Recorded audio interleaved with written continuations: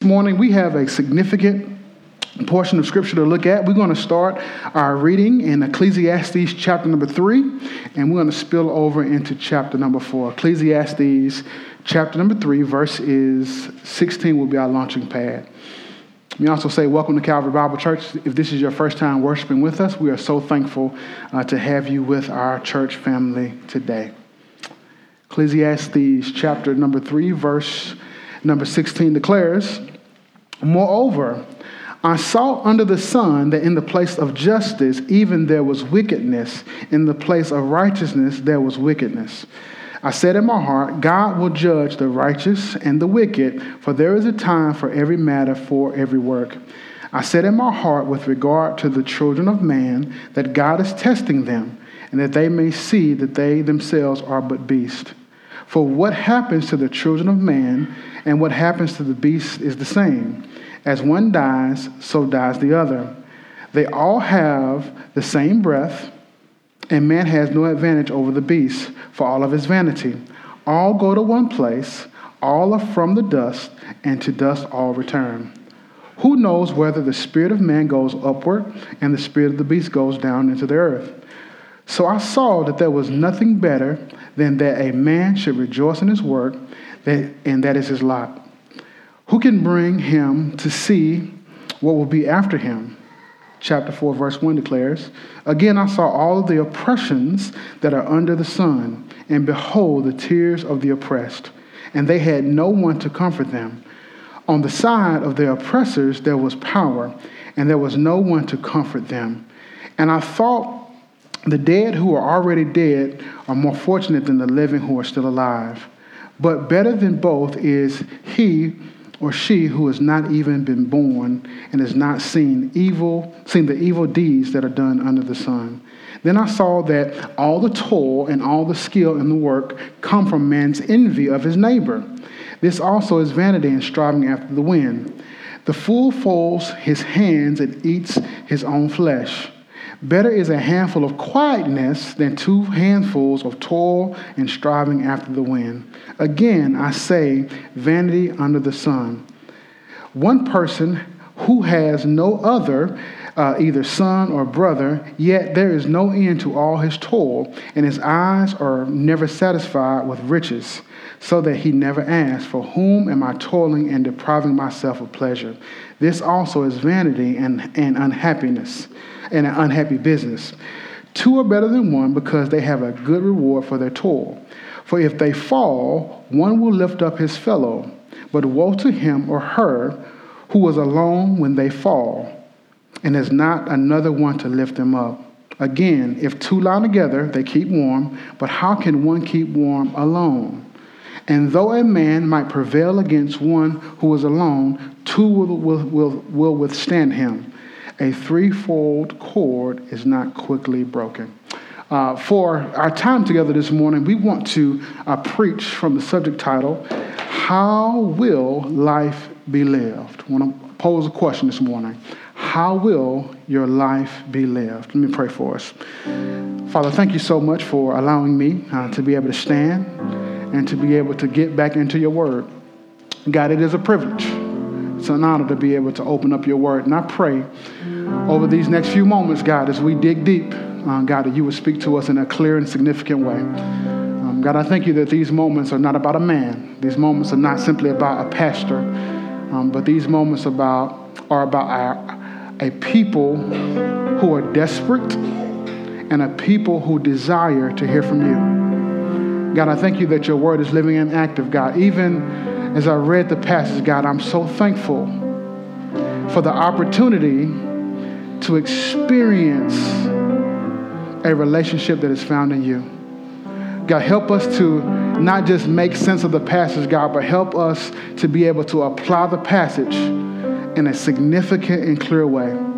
We love you, Lord, and we thank you. And I ask all these things in Christ's name. Amen. In 1897, the poet Sam Walter Foss published one of his most famous poems. The poem is titled "A House by the Side of the Road," and it simply says, There are hermit souls that live withdrawn in the peace of their self-content.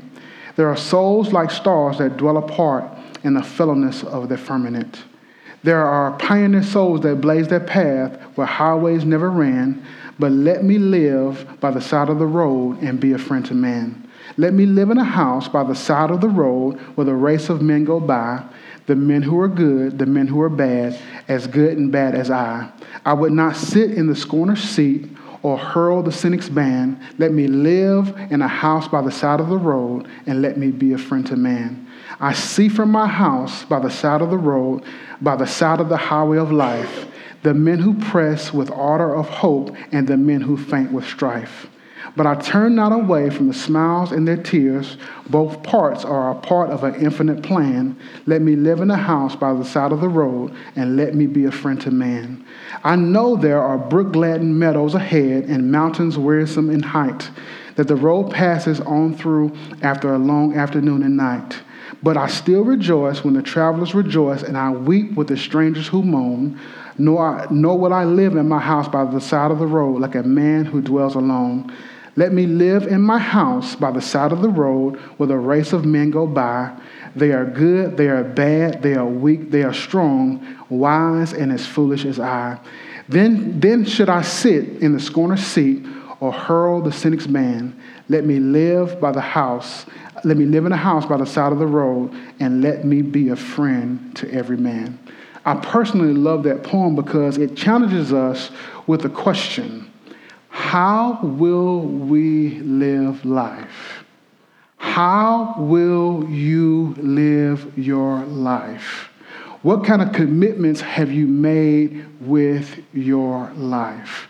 Will you just live in such a way where you are an island to yourself?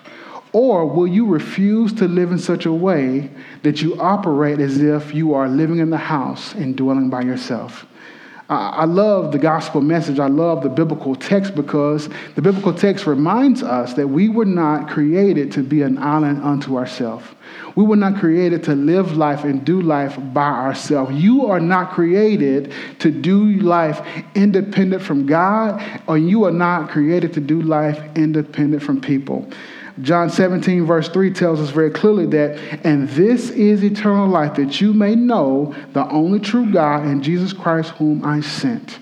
We were created once again to know God, but here's the second part of that. We were also created to make God known. And since we were created to know God, and we were created to make God known, that calls us to live in relationship and in community and with fellowship with other people. I know we live in such an individualistic culture, and we live in such an individualistic time. I understand the emphasis on a personal relationship with Jesus. I get all of that, but when you look at the text, when you look at the Bible, when you look at our teaching passage for today, we've got to wrestle with, am I doing life by myself? Or am I doing life in such a way where I'm committed to connecting with other believers? Not just on Sunday, not just on Wednesday, but is my life intricately connected with other people? And am I living my life in such a way where I'm saying, I desire to be a friend to man? When you think about it from that perspective, it does challenge us to ask ourselves some really, really tough questions. Like when I make decisions, when I spend my money, when I order my day, when I organize my schedule, am I incorporating a desire to connect with others, or am I saying what is best for me? Am I making a commitment to doing life in such a way where other people are blessed, or am I saying what is best for me? And the guy talking this morning has to be honest and say that because life is busy, because I'm tired, because I want to go on a break. I was talking to my brother. Mentally, I'm already on spring break. Like I'm already gone. I'm worse than the students. Like I'm already checked out because I'm tired and I want to just have some time to myself. But here's the truth. If I have that mindset, how many opportunities am I missing to be a friend to man? If I have that mindset, if I'm just checked out, if I'm just concerned about myself, and yes, self-care is important. Yes, I've got to do a good job to cultivate my heart. I've got to do a good job to find rest in Christ. But if I live in such a way where I'm just concerned and committed about caring for self, I will live in such a way where I neglect the people who God has placed in my life. So when you look at the text, when you look at the biblical passage that we have this morning, it presents to us an opportunity to live life in such a way where our life brings honor and glory to God, rather than simply living life in such a way that brings honor and glory to self. This is the great struggle that we have as Christians, right? It's the great struggle that we have as believers, that we want glory for self. We want glory for Thomas, but I've got to shift my focus to where my life is being committed to giving glory and honor to God first. So when you look at the text, when you look at our passage this morning, we see three potential ways to live our life. And the first thing we see is we can live life with comfort. I'll say it again. You and I are able to live life with comfort. Now, if you look at the passage that I read, if you just read it quickly, there is no comfort there. When you look at the passage quickly, and when you look at the passage from the perspective of life under the sun, rather than life above the sun, you will be depressed, you will be defeated, and you want to give up hope. But instead of simply viewing life under the sun, if you've missed some of the other sermons, we've already established that if we see life under the sun the sun is from man's perspective. But there's another phrase, life above the sun, that gives us things from God's perspective. When we find things from God's perspective, we see things with God's counsel. We see things through the lenses of God's wisdom. And when we bring God into the equation, we begin to see the hope and the comfort that we have in God, but also specifically what we have through Jesus Christ. If you simply operate in such a way where you have concluded that all that there is to life is life under the sun, then you will be depressed, you will be defeated, and you will not have a victorious life in Christ. If you read the passage that we just read just from the perspective of life under the sun, then you will conclude that there are two essential people at play in the text. There are the oppressed and the oppressors. But when you see life above the sun, we begin to see that God has a perspective and God wants to get involved in the conflicts of our life, that God wants to get involved in the battles of our life, that God is not sitting on the sideline, not interested in the oppressed or the oppressor. But when you look at it, we see that God specifically takes a side in the issue of oppression in our lives. I want to slow down here because I want this to make sense. There are times in our life where it is very unhealthy for us. Well, let me say it this way. There are times in my life where it is very unhealthy for me to automatically conclude that God has taken a certain side. When my nation goes to war or when my team takes the field, it would be unbiblical and unhealthy for me to automatically assume that God is favoring who I favor personally. It is unhealthy and unbiblical and irrational for me to think that just because I have more of a vested interest in one side winning over the other, that automatically God has that same vested interest. That is foolish. But when you look at the topic of oppression, when you look at the topic of injustice, here is a topic that we can rest assured that God 100% takes a side. In Hebrew, the word that we translate oppressed means to come down on unjustly. Oppressed means to come down upon unjustly. The word we translate oppression means to act. It is an act of subjugating a person to cruelty. Oppression means subjugating a person to cruelty. When the Bible speaks about oppression, it is addressing an unjust, malicious, and vindictive act of cruelty. I'm going to say it again. When the Bible speaks about oppression, it is addressing a malicious and vindictive act of cruelty. And when we consider the issue of oppression, we need to understand that if we get uncomfortable speaking about oppression, then we are uncomfortable with what God has to say. A lot of times in evangelical church, when we hear issues of addressing oppression, we want to assume that it's some liberal, non-Bible believing person who is preaching the social gospel. That's not what the scriptures are communicating. When you look at the text, we preach the scriptures because when we preach God's word, we hear God's voice. And when you look at the text, we hear God's voice on the issue of oppression.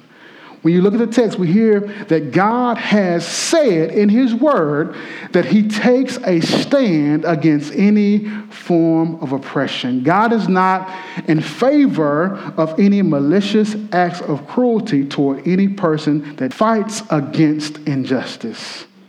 If you have an issue with that, if you have an issue with what I'm saying, you have an issue with what God has said, not what Thomas is saying. If you are unfamiliar with what God has said about oppression, then I want to submit to you that you are unfamiliar with what the Bible has said about oppression. If you think that the issue of oppression is something that is man-made and conjured up, it's something that God does not address, it's something that God ignores, if it's something that God kind of skips over, you are totally missing what the full counsel of Scripture consistently addresses. Just go back to the Old Testament. You see many of the messengers and spokesmen that God raised up specifically dealt with the issue of oppression. Truth is, God consistently sent a messenger to speak truth to power in the text. If you go back to Amos, chapter number 4, verse number 1, it speaks about those who oppress the poor. If you go to Ezekiel chapter number 7, verses 9 and 10, it speaks about showing mercy and kindness. But then in verse 10 it says, do not oppress the widow or the fatherless or the sojourner, that's the foreigner, that's the immigrant, or the poor, and let not none of you devise evil against another one in your heart. This is not something that Democrats or liberals have come up with. This is what the scriptures clearly tell us. If you get to the New Testament and you see Jesus, he specifically addresses the issue of oppression. He specifically addresses people who are harassed without a shepherd. If you go to Matthew chapter number 9, Jesus looking out on the crowd. He looks out into the crowd. He has compassion for them because they were harassed and they were helpless. If you go to Luke chapter number 4, and verse 18, Jesus said, the Spirit of the Lord is upon me because he has anointed me to proclaim the good news to the poor. He has sent me to proclaim liberty to the captives and the recovering of the sight of the blind. Here's the point, to set at liberty those who are oppressed. Now at this point, if we get uncomfortable with talking about oppression, we are not uncomfortable politically. We're not uncomfortable with the pastor. If you are uncomfortable with hearing a sermon or hearing something that addresses the issue of oppression, you are uncomfortable with the words of Christ. You're not uncomfortable with my words. You are uncomfortable with what the text has to say about these issues. Jesus, amen. Jesus did not ignore or look past oppression, but he addresses it with prayer and lamenting, but he also addresses it with action. Some might be wondering, since oppression is real, how and when will God respond to the oppression that we see in this world? Verse 16 in chapter number 3 says, moreover, I saw under the sun that there is a place of justice, even there was wickedness in the place of righteousness, even there was wickedness as well. By giving us verse 16, the author is really applying what has already been said earlier in chapter number 3. He takes the principle that God has an appointed time and season for all things and applies it to the issue of justice. So rather than us being angry or upset or sad, the scriptures are telling us that God has promised a time when justice will be experienced. So we can specifically wait on Amos chapter number 5, verse 24 that says, but let justice roll down like waters and righteousness like an ever-flowing stream. That is something that believers should expect to experience in our daily lives. Now, I want to make a very clear statement. Just because God has appointed a time to reveal his justice does not mean that we get a pass on pursuing justice. Just because God, in his sovereignty, has made a decision to ultimately reveal justice in his salvation history, you and I do not get a pass on pursuing justice today. We all have the responsibility to fight for or to fight against any injustice, whether it's oppression in the church or oppression in the world. But here's the point that we got to really wrestle with, but we must simply move past fighting against the types of oppression that bother. And when we look at the text, we've all got to do the hard work of identifying, okay, here is something that I'm personally passionate about versus here is what God is passionate about. Because I need to allow my passions to align with God's passions. That means that for some of us, and I hope you are pushed this morning, because I was pushed in my sermon preparation. I hope you're pushed this morning to look at your life and ask yourself, what do I fight hardest for? Okay? And what areas has God determined in his word that are just as important that I ignore? That are just as significant that I just kind of... And I hope this morning that everyone feels the tension to move past what is personally a point of preference, and we can get to a place to where we say, you know what, God, I need to switch my allegiance on this one, right? Because all of them are wrong. All of the things God has spoken about we need to address. But if my time, my talent, my energy, my Facebook post, my Twitter post, my free time is spent on one issue and I'm neglecting all these other issues, I need to take some time to assess what is really going on in my heart. I can't tell you what that looks like, but I want to invite you into the process where you can make it a greater priority. I also want to say this. When you look at the text, we are never in a position as believers where we see the justice system as our ultimate aim and goal for justice. But as believers, the ultimate justice that I'm waiting for will come from Christ. Acts 17, verse 30 and verse 31 says, the times of ignorance God overlooked, but now he commands all people everywhere to repent, because he has fixed the day on which he will judge the world in righteousness by a man whom he appointed. That's Jesus. And of this he has given assurance to all by raising him from the dead. I want to encourage you. Here's the comfort in the text. Jesus Christ will bring final justice. Therefore, I can live in hope and a confident expectation of the great day where Jesus makes all things new. You may be saying this morning, well, preacher, it's been a long time. I mean, Ecclesiastes was written thousands of years ago. Like, why are we waiting? I want to encourage you with Habakkuk chapter number 2. Verse 3 says, for the vision awaits for an appointed time. It hastens to the end. It will not lie. If it seems slow, wait for it. Say it again. If it seems slow, wait for it. If justice seems slow, wait for it. If God making things right seems slow, wait for it. It will surely come. It will not delay. So first we see that we can live life with comfort because God has promised to bring justice. But secondly, we can live life with contentment. The first comparison is life with comfort, and the second one is life with contentment.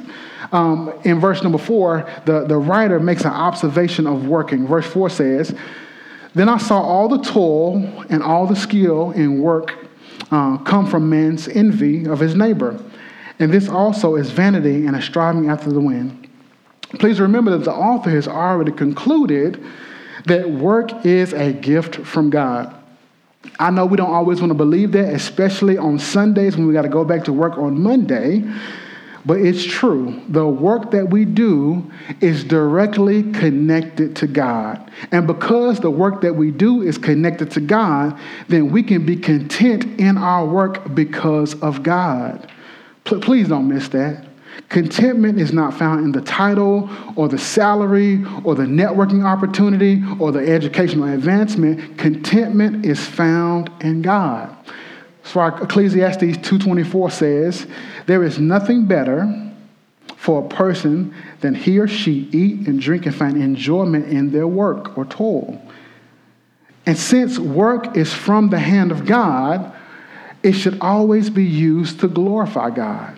The issue is, we keep having to go back to is, who will be pleased with your life?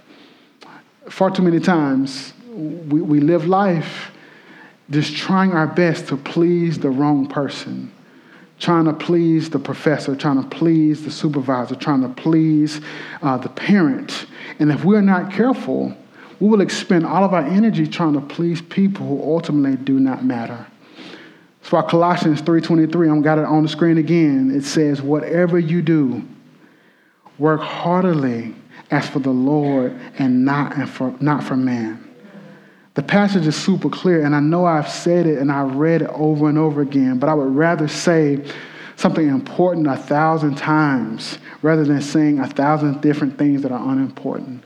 Colossians 3 tells us that whatever you do, it covers whatever you can think of. Your ministry, your teaching, your parenting, your volunteering, your working, your serving. Whatever you do it with your whole heart. But when you do it, make sure you do it to please God and not please man.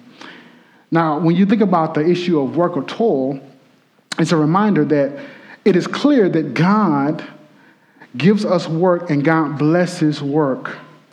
But because we have a real enemy called Satan, Satan tries his best to distort what God has meant for good. Satan has a way of distorting every gift that God has given us. Specifically, the Bible tells us that we are fearfully and wonderfully made, but how many people struggle with body image issues? The Bible tells us very clearly that Satan is the author of lies and the father of confusion, and he tries to distort what God means for your good. Galatians 3:28 tells us that there should be neither Jew nor Greek, nor slave nor free, nor male nor female. We are all one in Christ. But Satan tries to distort the unity that we have in Christ with racism and sexism and classism. In particular, we got to understand that the issues that we face that are trying to separate us are ultimately from the hands of Satan. Anytime I have a undervaluing or a less than God honoring valuing of a person, what I'm saying is this person is not created in the image of God.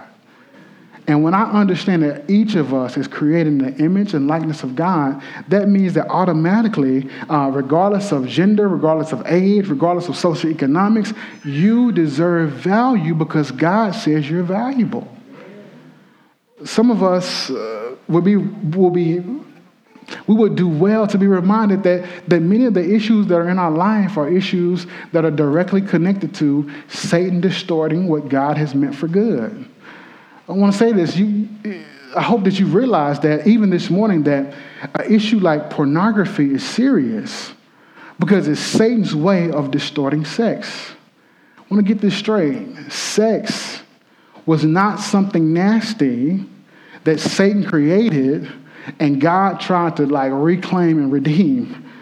God created sex for your good, and God created sex to be enjoyed in a covenant relationship. Sex is ordained by God in a covenant relationship that honors God. But pornography is serious because it makes sex to be something that is only meant for selfishness. It's not about intimacy. It's not about transparency. It's not about a covenant relationship. It is about a transactional activity that I think should please me first. Even the brothers in the room, I know this is not got a couple kids in here, but they parents let them come in here, so they're going to hear it. My wife is not my personal porn star. God did not give me my wife to please me sexually. And if I have the mindset that Avita's job is to please me, I have distorted what God has intended for my good. When you look at any of the distortions that Satan has, ultimately he's trying to devalue the blessings that we have in Christ. Even with your work, work is important. We all got to work. We all need to have a job. But when I think about the job that God has given me, we've got to do the hard work to remember that what we do is not who we are. Like what you do for a living should not give you an identity. And so many of us struggle with work and are frustrated with work and are frustrated with where we are in life because we have allowed something in this world to give us an identity that is apart from God. We've allowed something to be in a place that it should never be. So the text encourages us to have the proper motivation for what we consider to be work. Instead of me being motivated by envy or being motivated by keeping up with the Joneses or by being motivated to cut corners and lie on my taxes and cheat and steal and run up my credit card, rather than having a lifestyle that is keeping up with something that is unattainable, I need to understand that work is something that God has blessed me with. And it's an opportunity for me to work in such a way where I can be content. I mean, how many of us... I'm not going to call out anybody this morning. But how many of us would just love to go do some retail therapy today, right? How many of us would just love to go buy something because it would just make us feel better? Go buy a new car. Go buy a new Gucci purse. Go buy some red bottoms. We want to go and buy something because we think that it's going to make us happy. It's going to make us full. When in reality, the text reminds us that it is the fool who has the perspective that something in their hands will satisfy their heart. So rather than running this rat race of laziness and uncontentment, we need to grasp the reality that God has blessed us with everything that we need. One of the scriptures that consistently comes back into my heart, that God has given us everything pertaining to godliness and life. The Lord has blessed me with the things that I need. Verse 6 says, better is a handful of quietness than 2 handsful of toil and striving. Quietness and toil are compared here. This idea of quietness is a commitment to contentment. And once again, it's okay to pray for more. It's okay to desire more. It's okay to want to advance. But the question is, have these things held my heart hostage so much so that I am focused more on the gifts than the giver of the gifts? When you look at the life of Jesus, Jesus was a worker. He was a servant. He was humble, but he was more than content with what his Father gave him. There's a story of a little girl who misquoted Psalm 23, but in misquoting Psalm 23, she gives us a powerful principle. She says, the Lord is my shepherd, I shall not want. She memorized it, and it got to the place where she didn't say, the Lord is my shepherd, I shall not want. She got to the place where she would say, the Lord is my shepherd, and that is all that I want. And some of us would do well with lifting up our desire for God more so than our desire for stuff. So we can live life with comfort. Secondly, we can live life with contentment. And thirdly, we can live life with companionship. To live the life that God desires for us, we certainly need comfort. You need to know that God will bring justice forth. To live life in such a way that honors the Lord, we certainly need contentment. We need to understand that God has promised to provide. He always provides us good things. But lastly, we need to understand that God has called us to live a life of companionship. Verse 7 says, again I say, vanity under the sun, one person who has no other, neither son nor brother, yet there was no end to his toil. And his eyes were never satisfied with riches, so that he never asked, for whom am I toiling and depriving myself of pleasure? Here the author tells us the sad tale of solitary confinement. The person is not mentioned by name, but they live just to work. If they have a wife, she's not mentioned. So maybe this is the biography of a bachelor. Even if they do have a wife, they have no heir, they have no brother. They are just working not to bless other people, but just to bless themselves. And as the author looked at the man's life, he saw that at the end of his life, all he saw was vanity. He was working so hard that he could not enjoy what God had given him. He was working so hard that it led him to isolation, to selfishness, to greed, and to a sinful addiction of work. There's a movie called American Beauty, and one of the characters, Carolyn Burnham, in the story is a mother, and she's trying to teach her daughter how to cope with the disappointments of life. And she says, "You're old enough now to learn the most important lesson in life. You cannot count on anyone except yourself. It's sad but true, but the sooner you learn it, the better you'll be." It's a lie. Living for ourselves and working for ourselves, or simply believing in ourselves, is one of the fastest ways to turn the American dream into a nightmare. Ecclesiastes has taught us that work can bring us pleasure as long as we work within our purpose.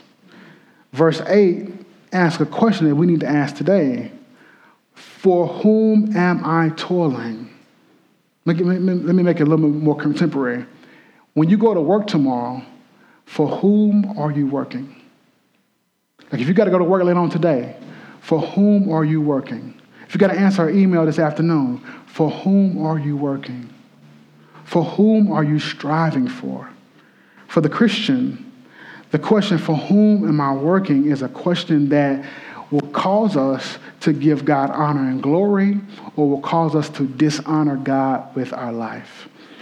There's a story about a businessman from Minneapolis. A young lady named Ellen Goodman was writing a story, and she wanted to present the story about this man.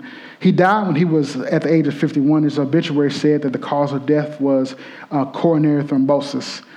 But most people knew better. He was at the office 6 days a week. He would often work to 8 or 9 o'clock at night each night. His friends and family said that he simply worked himself to death. And on the day of his funeral, the company was already looking for his replacement.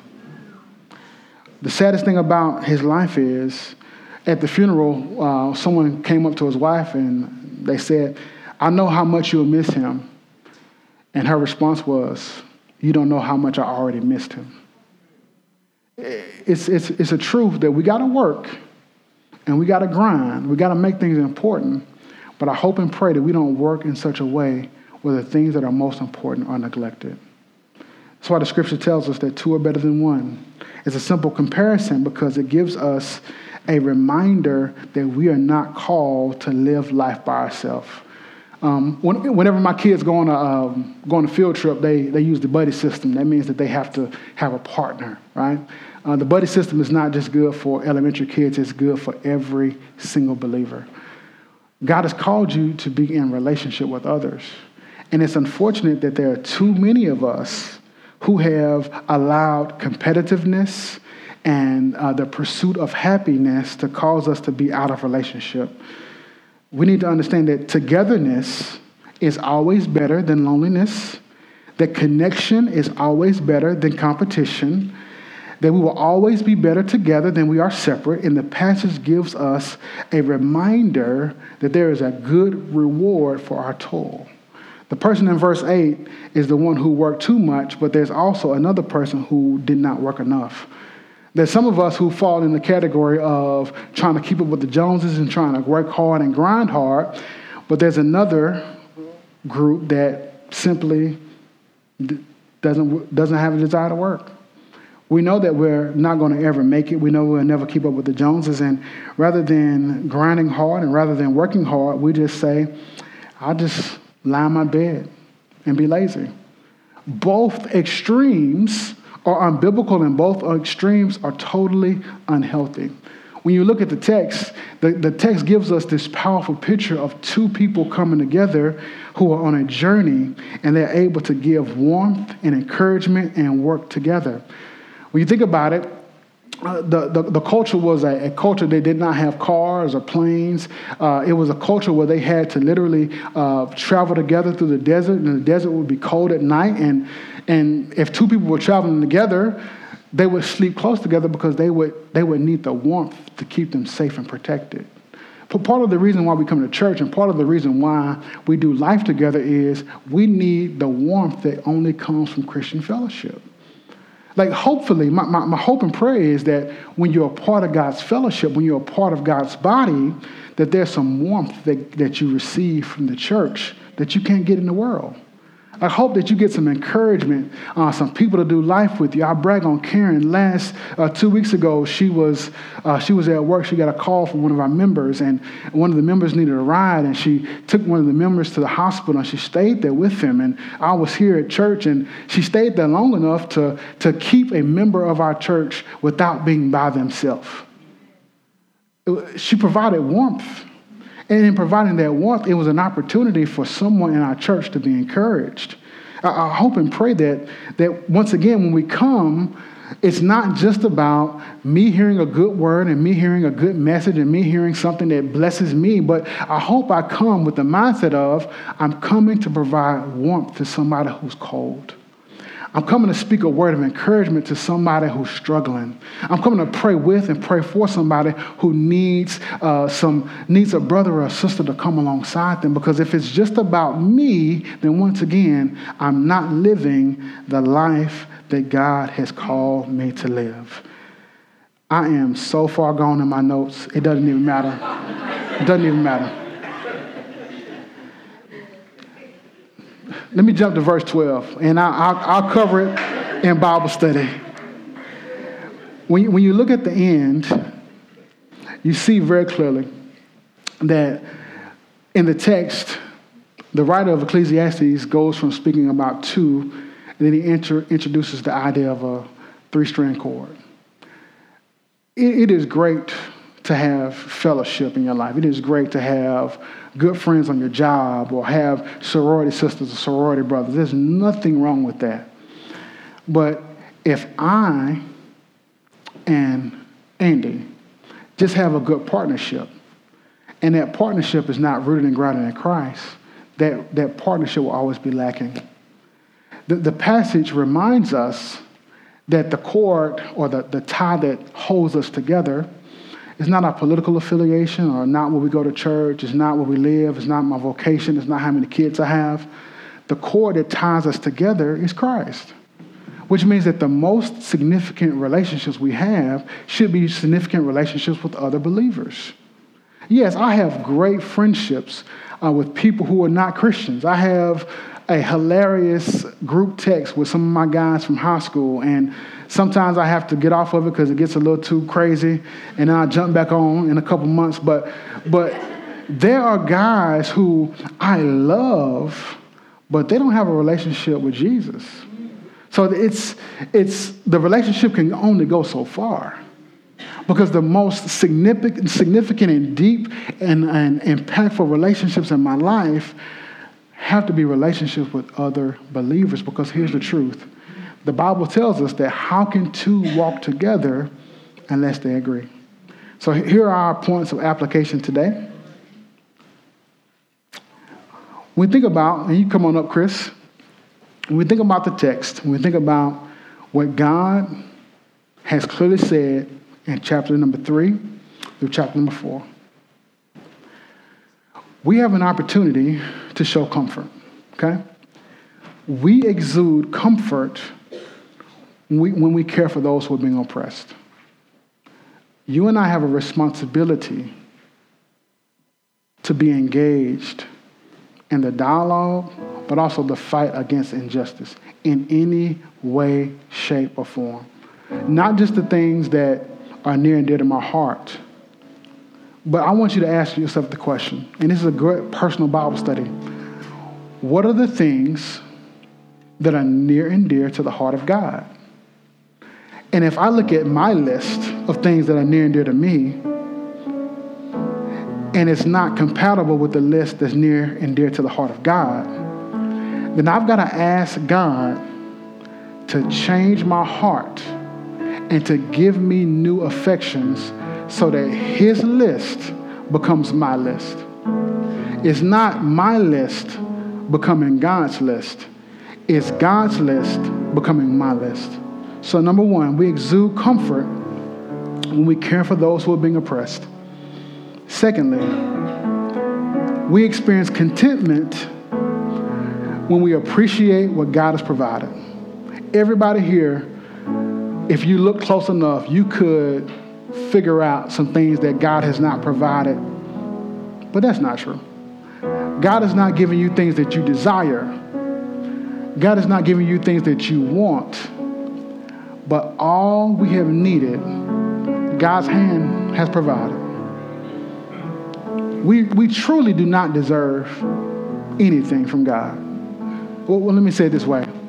What we most deserve is death and eternal separation because of sin. But because God loves us and because God is patient and compassionate with us, God gives us his grace. And because God gives me more than I could ever deserve, everything God gives me is something that I need to appreciate and be thankful for.